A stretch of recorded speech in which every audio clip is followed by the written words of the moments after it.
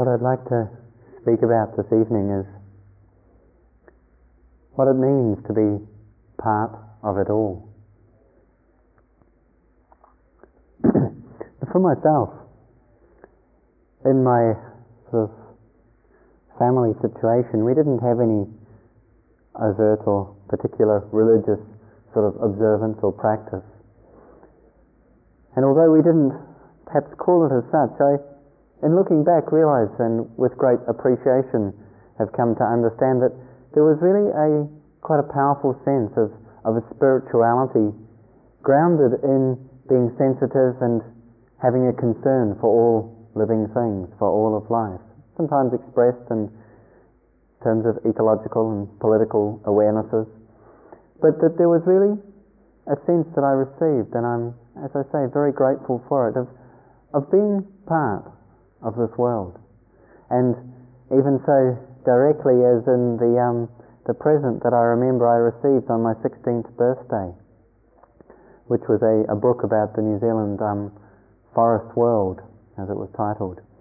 And in the inscription that was there from my family, saying something, Yanai, now that you are 16, and recounting some of the places that I had spent time in the natural environment, and saying, now that you are 16, remember that you are part of it all. And it's an important reflection and a powerful one to just bring ourselves face to face with that sense of being part of it all. And though again the language and the word spirituality wasn't really in my vocabulary, but looking back I can see quite clearly that my first spiritual practice was actually hugging trees, and that there was just something about trees that one could just connect with, that I certainly found a sense of oneness with these amazing beings that seem to be rooted in the earth. And that it was perhaps then no coincidence that the first night I ever spent in voluntary solitude was a situation where I drove out into the woods and camped under the canopy of a group of giant trees, kauris, which we have in New Zealand. I think one of the oldest and largest trees that grows in the world. And I remember that first night of solitude, that first night where I was ever really intentionally and consciously alone, just to see what that would mean for me. And I remember that it wasn't at all easy. And yet I also remember that it was very powerful, and that there was really a sense of having allies in this group of 5 or 6 majestic old trees which I was sleeping amongst and underneath. And when we reflect on the natural world, on the nature and the vastness of it all, we sense at times and we feel its great power and its great potency to touch us.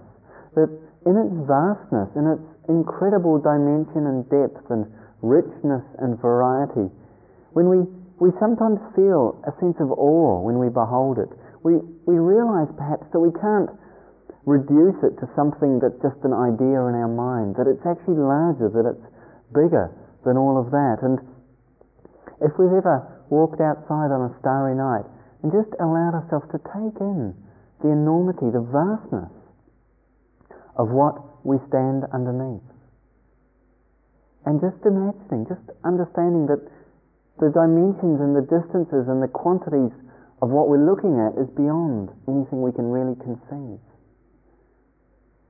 And yet we at the same time as seeing that incredible and awesome view of the sky, we realize in a way that we're being held by the earth.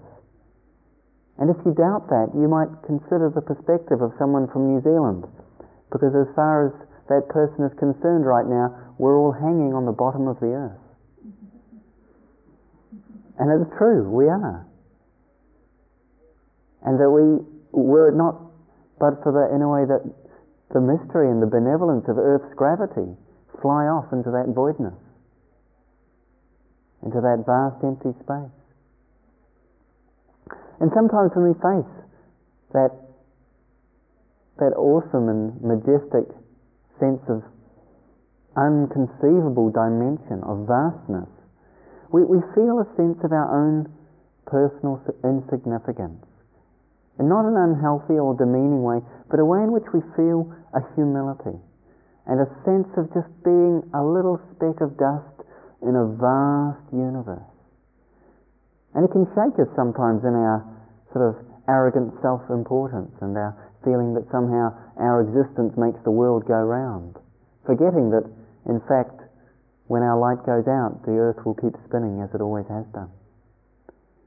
And yet, although there's that sense perhaps of insignificance, that sense of humbling, when we understand that we're actually a part of all of this, there's a way in which we're also exhilarated, we're uplifted, and perhaps even exalted to realize we are part of this, which is so vast, which is so amazing.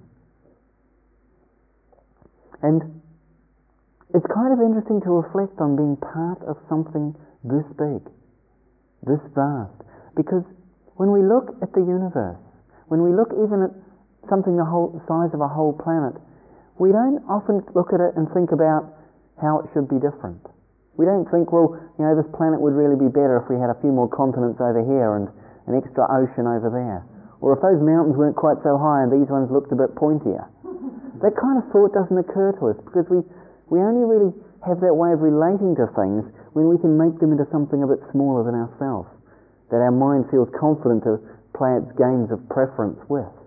But who would suggest that the universe was somehow wrongly made? Or that it was sort of subject to the kinds of faults and flaws we so easily find in ourselves, each other, and the perhaps smaller scale of things around us. There's a way in which when we connect with that sense of vastness, we also connect with a sense of okayness, being part of something that is just too big to judge or to compare. We don't sort of think, well, this planet would be a bit better than another planet or worse than another planet. This is what it is. And that's quite natural. That's quite natural and quite helpful. That sense of just suchness. It's just how it is. Suchness.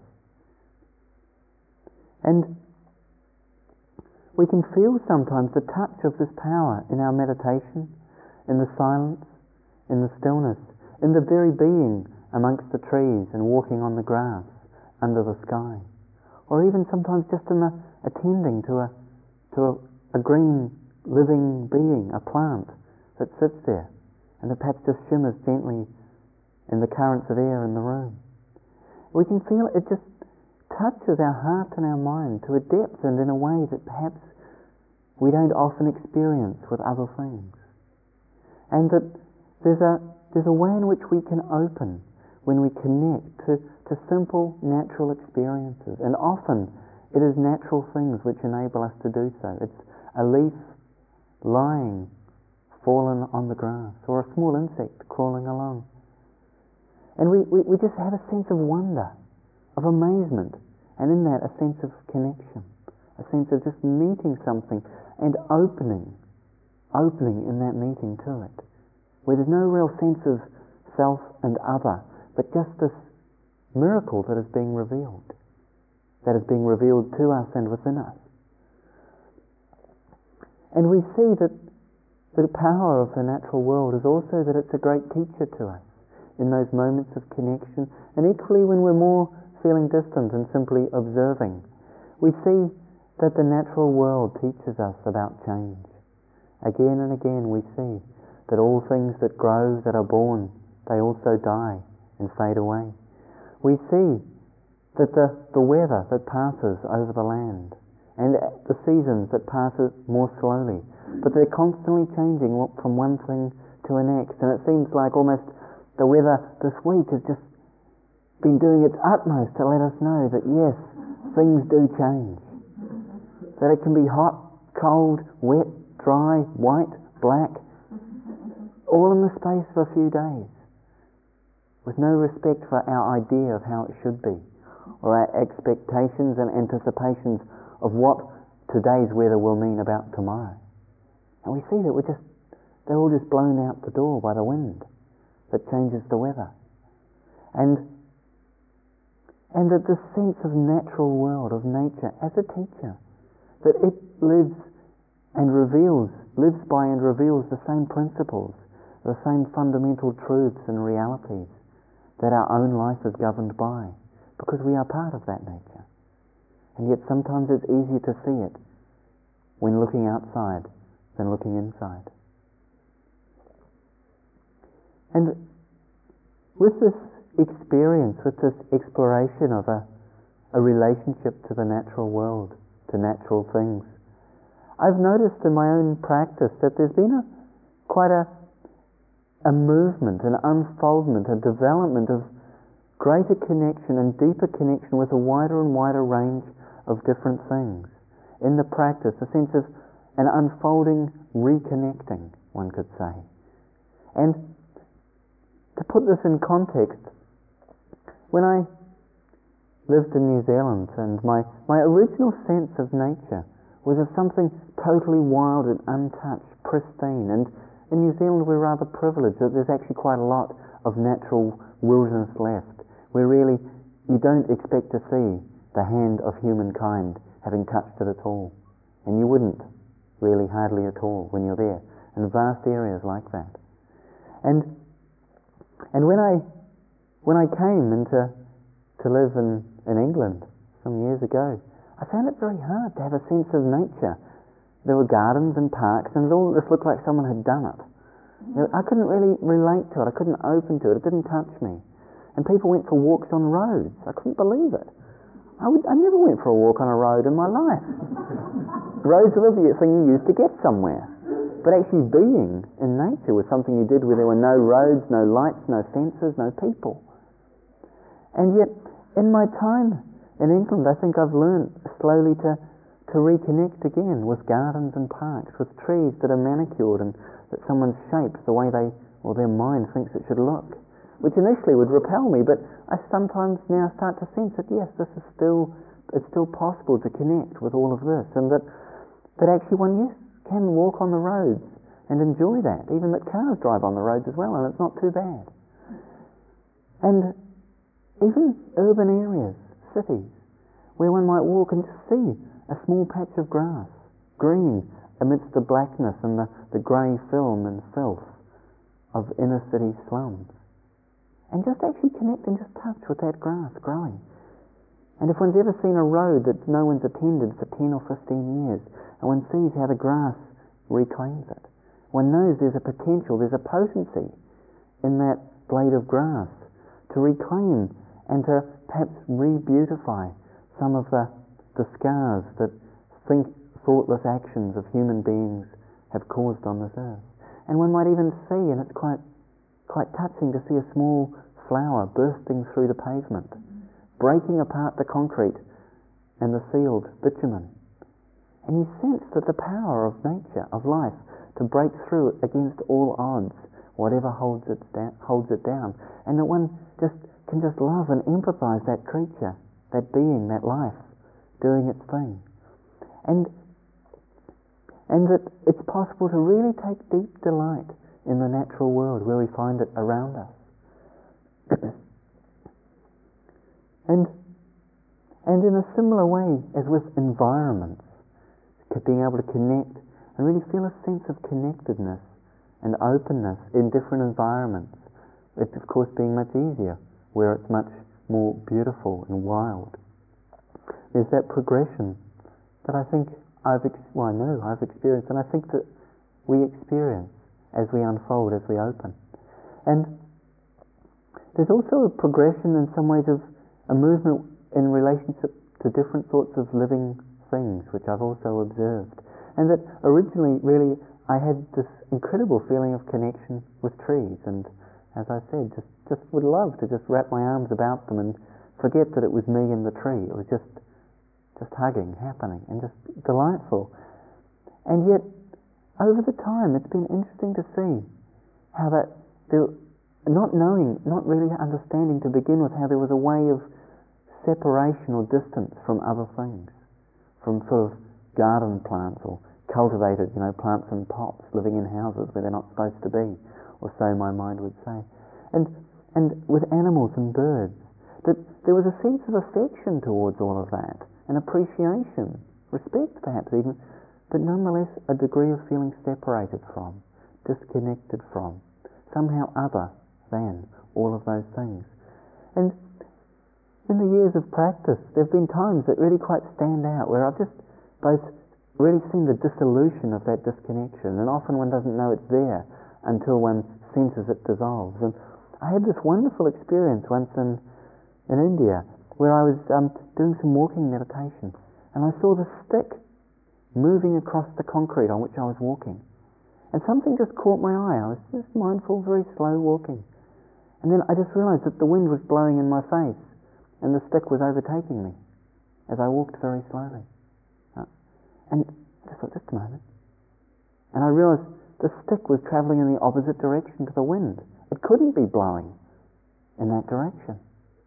And I just stopped. I really wasn't moving fast, so I really just stayed and watched. And I couldn't see anything but the stick moving. And then I just caught this tiny, tiny, tiny little ant. And the stick, 50 or 100 times its own body size, dragging it along. And something just touched me, something just moved me very profoundly about this little tiny creature. And what a burden it had. It would be equivalent to me, pulling this building around, literally. And there just something struck me, wow, what a creature.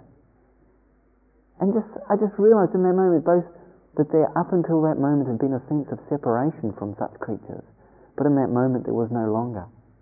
But just a sense of something shared, something quite profound that was shared.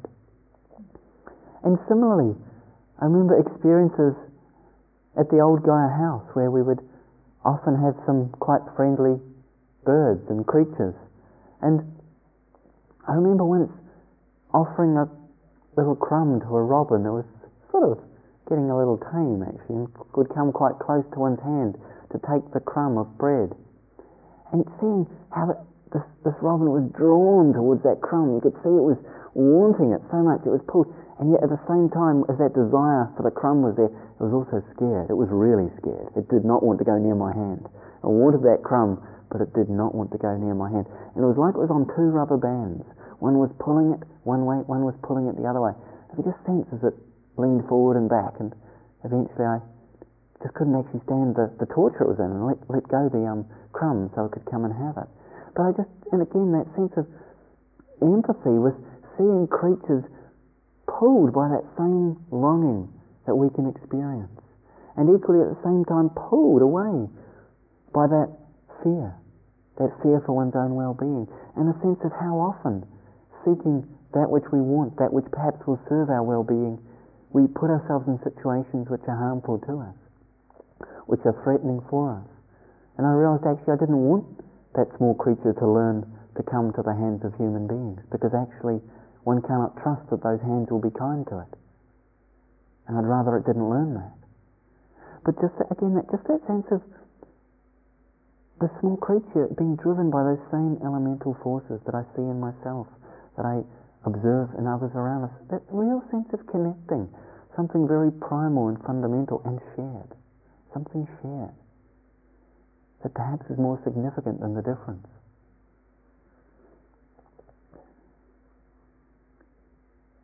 And again in India, the puppies I mentioned last night, delightful and joyful as they are, sometimes also not very healthy. And I spent a day with one dying in my lap.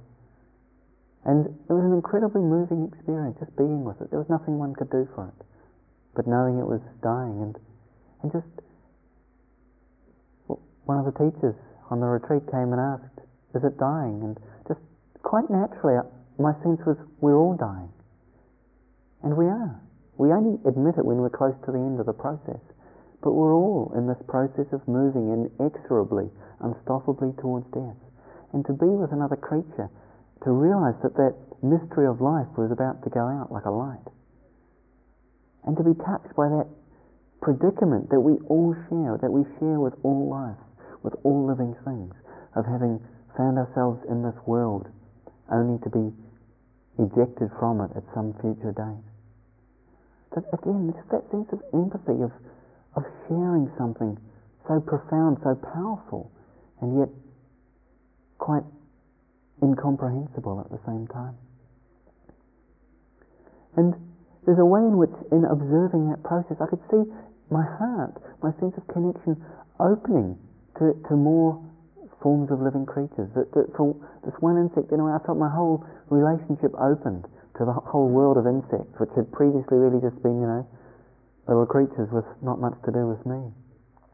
And opening to that world of animals, mammals and birds, and all of them. And then, in a way, recognizing that the last part was opening to other people.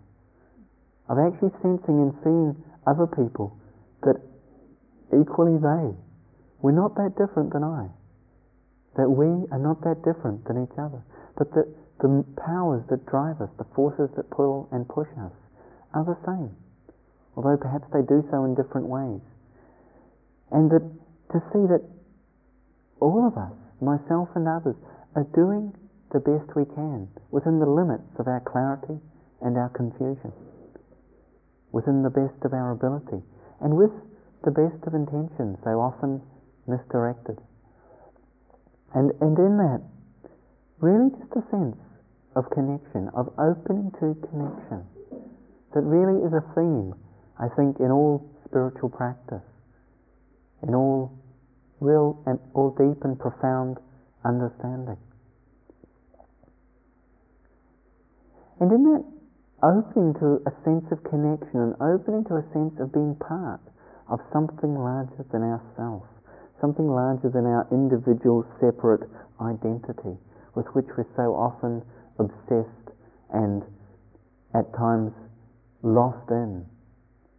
And just that sense of being something larger, being part of something larger, it really grounds us and connects us in a sense of the legitimacy, of the appropriateness of where we are in our life, in the appropriateness, because that larger thing is just as it is. We find a sense of ourself being just as we are when we connect with it. We allow ourselves to be much more easily when we sense that we're part of something larger. And we might even start to feel different about our very own body, that we can be so identified with, we can be so possessive of and protective of. And we might start to sense that it's not just for the use of me personally. And we might actually be aware already that many beings live on this body, in this body, close to this body. That there's fungi, between my toes at least. And there's bacteria, some of which we depend on for our digestive process, some of which depend on us for theirs. And that there's creatures that actually get their nourishment from the very cells of this body, from the very nutrients which we eat thinking it's for me. And it's just kind of interesting to reflect, well, how do we feel about that? Because too often we have the sense, kill, get rid of them, fix them, don't want any part of that. It's unpleasant, it's inconvenient, it's irritating. And sometimes, of course, it may be actually threatening to our health, and we need to take care of that. But what I find rather interesting is that there's a quite a natural willingness to just offer, to allow that some other creatures find their sustenance from this body too. And that one might have a sense of being willing to offer a meal to a hungry insect. Because really, for a bit of itching and discomfort and the loss of a few drops of blood, it's the gift of life. And if one knows there's no malaria in the area, and certainly there isn't in this country, what really harm is a mosquito going to do us? And the story is told of the Buddha in one of his lives before he was enlightened. How in his sense of practicing selflessness, he cast his very body to the feet of a starving lioness so she would have food for her cubs. She was sick and unable to find food. And he actually gave his body. And I mean, we might feel we're a long way from doing that, and certainly I wouldn't feel it particularly likely if I ran into a starving lioness that I'd decide to feed a part of my body, or all of it. But one just thinks what the spirit behind that might mean about how we live our life, and how we perhaps use that which we call our own. And if there's anything we really feel it's our own, it's our body, let alone the other things that we might have. And a sense of being willingness to share what we have. Because we realize in sharing it with others, we're not really depriving ourselves. We're nourishing ourselves, because we're part of those others. We're not removed from them.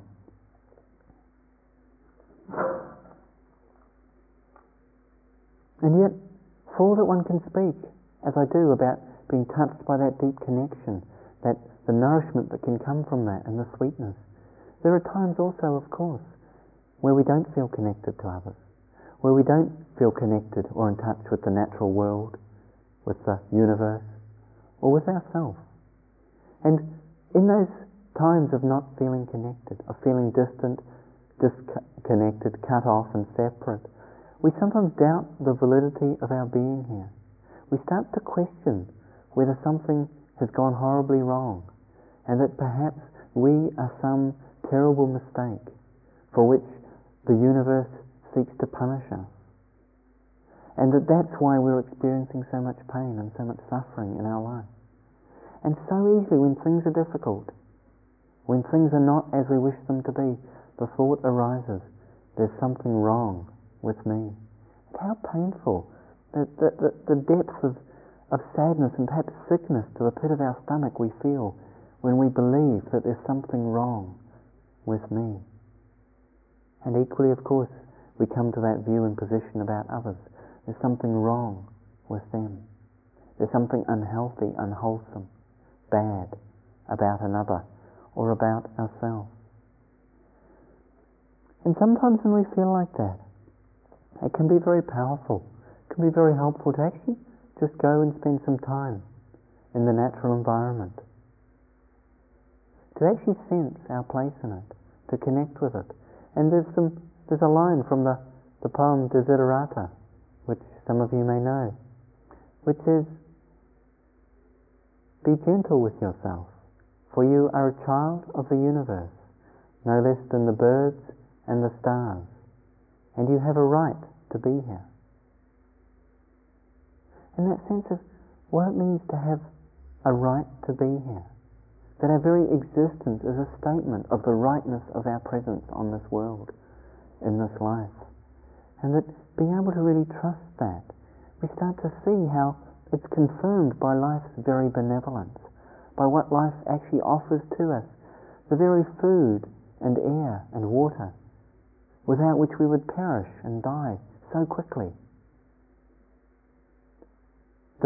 The warmth of the sun, without which this whole planet would cease to support life in no time at all if the sun were to go out. We see that so much is offered to us, and that in that sense of receiving it, in that sense of allowing ourselves to feel what we receive from nature, and understanding the message of benevolence that's expressed by that, the message that actually sort of, we don't perhaps feel comfortable with personalizing it, saying it's like an act of kindness, because it's not quite like that. And yet there's a way in which it touches us in the same way as a gift from another, because we realize it is a gift. It's something that's offered. It's offered to us, that we receive it, this very existence, this very life, this very moment.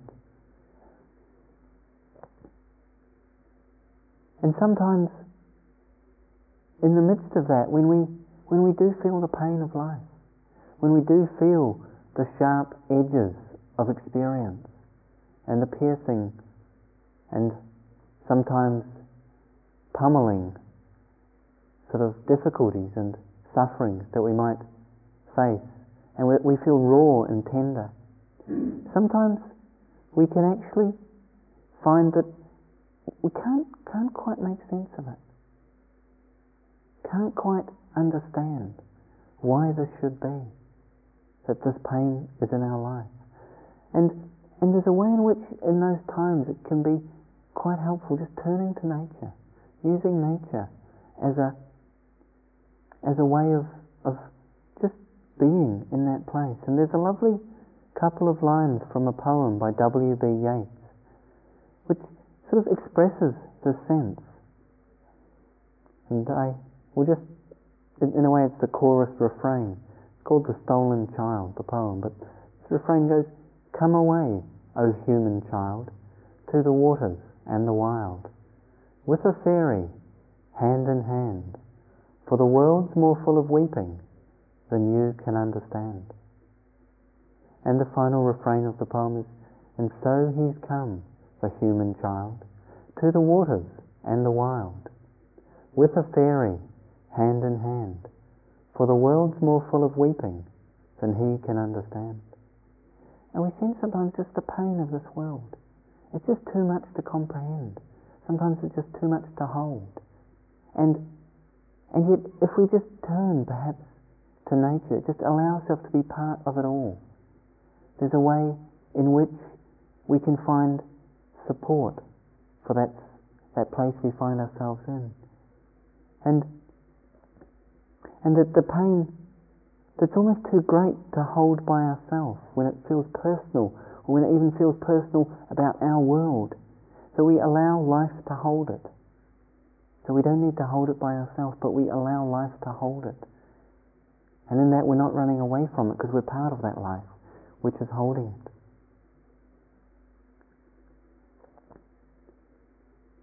And we see that the natural world is actually also at times an antidote to fear, the fear and the anxiety that can drive us and push us and pull us so much of our lives. Because the natural world rather effortlessly always is existing in the present moment. And there's a poem by Wendell Berry that expresses this again, which I'd like to read. It's called "The Peace of Wild Things."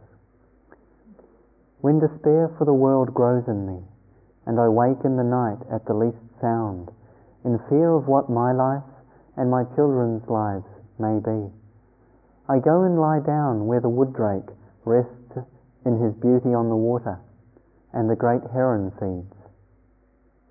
I come into the peace of wild things, who do not tax their lives with forethought of grief.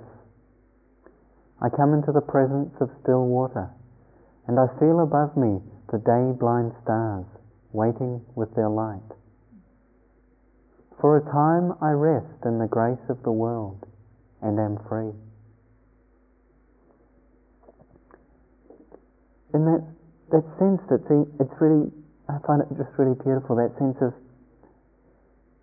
the peace of wild things who do not tax themselves with forethought of grief. And how much suffering we bring into our lives through our imagined and anticipated fears of that which may happen but which may never. And as I think Mark Twain once said, most of the worst experiences of my life never actually happened.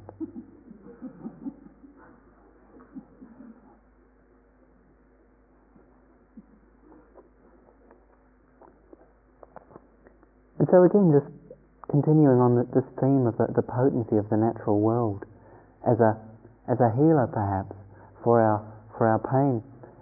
Ajahn Buddhadasa, the much revered Thai forest monk who died a few years ago, he was once asked how he worked with people who came experiencing overwhelming emotional pain. And he said that what he did was surround them with metta, with loving kindness, and send them out into nature and leave them there until they realized they were part of it. And that sense of leaving ourselves in the natural environment until we realize we're part of it.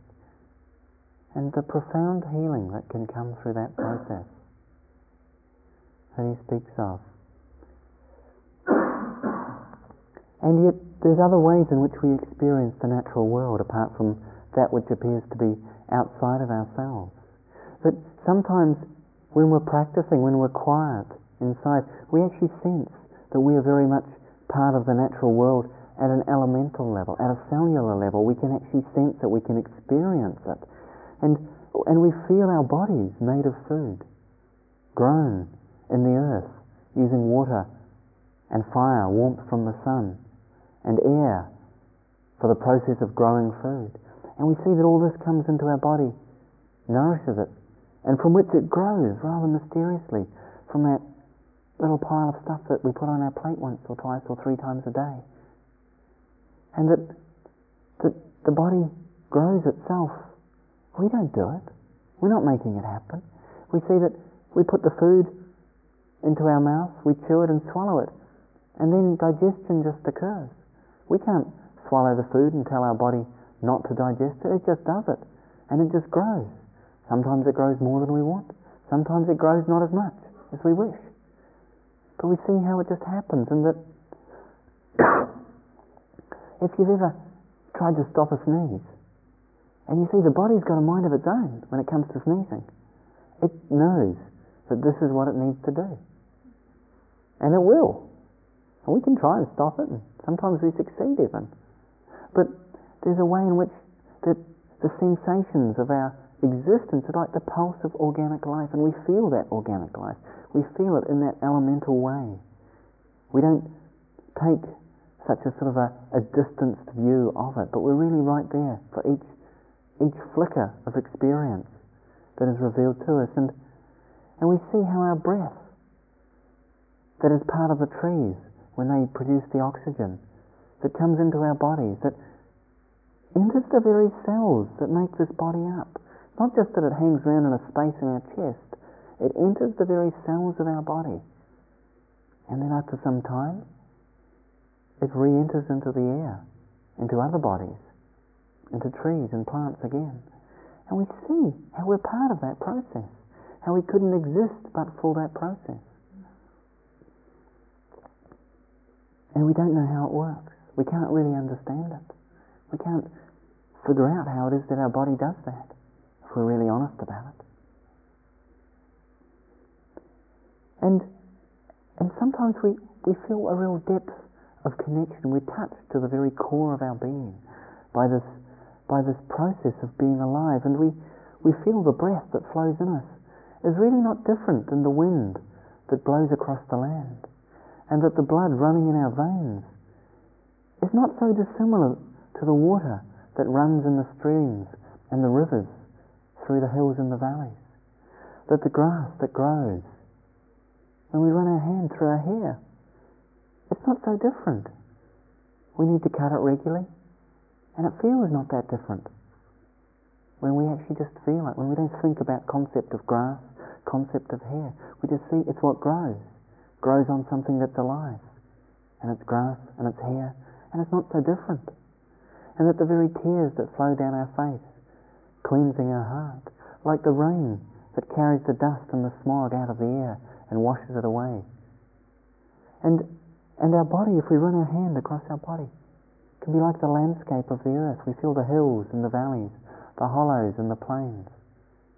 And there's just a sense that this very being, this very body, is not other than all of that, is not different than this world. And in that depth of connection, in that depth of relating to life, to our life, to all of life, without any sense of dividing it up, without any sense of any possibility of division, what we discover is that there's a natural compassion, a natural caring and connection towards all of life, towards ourself and all other things that live. And we see that the wish to care for and the interest in the well-being of ourselves and of others is rather unstoppable. And that in the same way as our hand rubs our foot when it's tired, our hand doesn't think it's doing something good. It's not sort of being the bodhisattva of hands or the Mother Teresa of hands when it rubs our foot. It's simply naturally responding. When the foot is hurting, the hand rubs it. And we see that in that way, the hand actually isn't separate from the foot. That we think about hand as separate, but it has a different appearance, a different function. And yet, where is the line that is drawn? Where can we find it in our body? Between a hand and a foot. There is no line. There is no place where one stops and the other begins. That's just the way we think about it. And it's much the same way that when we think about life, in that divided way, we have to question, should I be nice to this person or that creature? Should I just take care of myself? Or should I disregard myself for others? That whole problem dissolves when the sense of separation, when that appearance of division and disconnection is penetrated, is seen through, and falls away. And we come to understand in those moments, in those deep places within, that our freedom, our realization, the discovery of that which we seek in our practice, in our lives, is not something we can do by ourselves or for ourselves. And nor yet is it something anyone else can do for us. No other thing or person can make it happen for us. And it seems like it's a rather despairing paradox, perhaps. Because if we can't do it by ourselves, we can't do it for ourselves, and yet no one else can do it for us, how is it possible? How can it be that this discovery, this freedom, this realization is actually possible? And yet there's no paradox at all. Because our freedom, our liberation, in deep connection, it's realized that this comes not through ourself, not through another, but through the dissolution of the division between the two. And that in that dissolution, in that ending of the division, in the seeing through that transparent appearance of separateness, there's a natural wisdom and compassion, and a rather effortless freedom which is revealed, which we find to be unshakable, and yet rather ordinary and everyday. And that this is the possibility and the potential of our practice, of our very existence, and of each moment when we allow ourselves to meet it fully and openly, and with no sense, no belief in the appearances of separateness and division. When we truly understand that we are so much a part of it all, and have never been, could never be other than all of it, and yet none of it. There we discover the priceless jewel of the Dharma and our own well-being.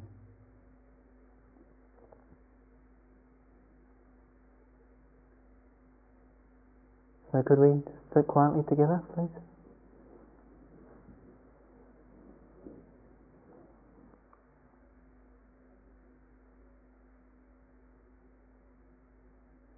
May all beings see into life.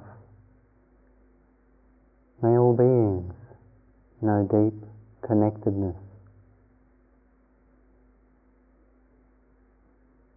May all beings realize the precious jewel of the Dharma.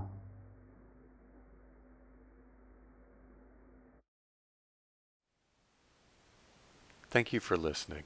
To learn how you can support the teachers and Dharma Seed, please visit dharmaseed.org/donate.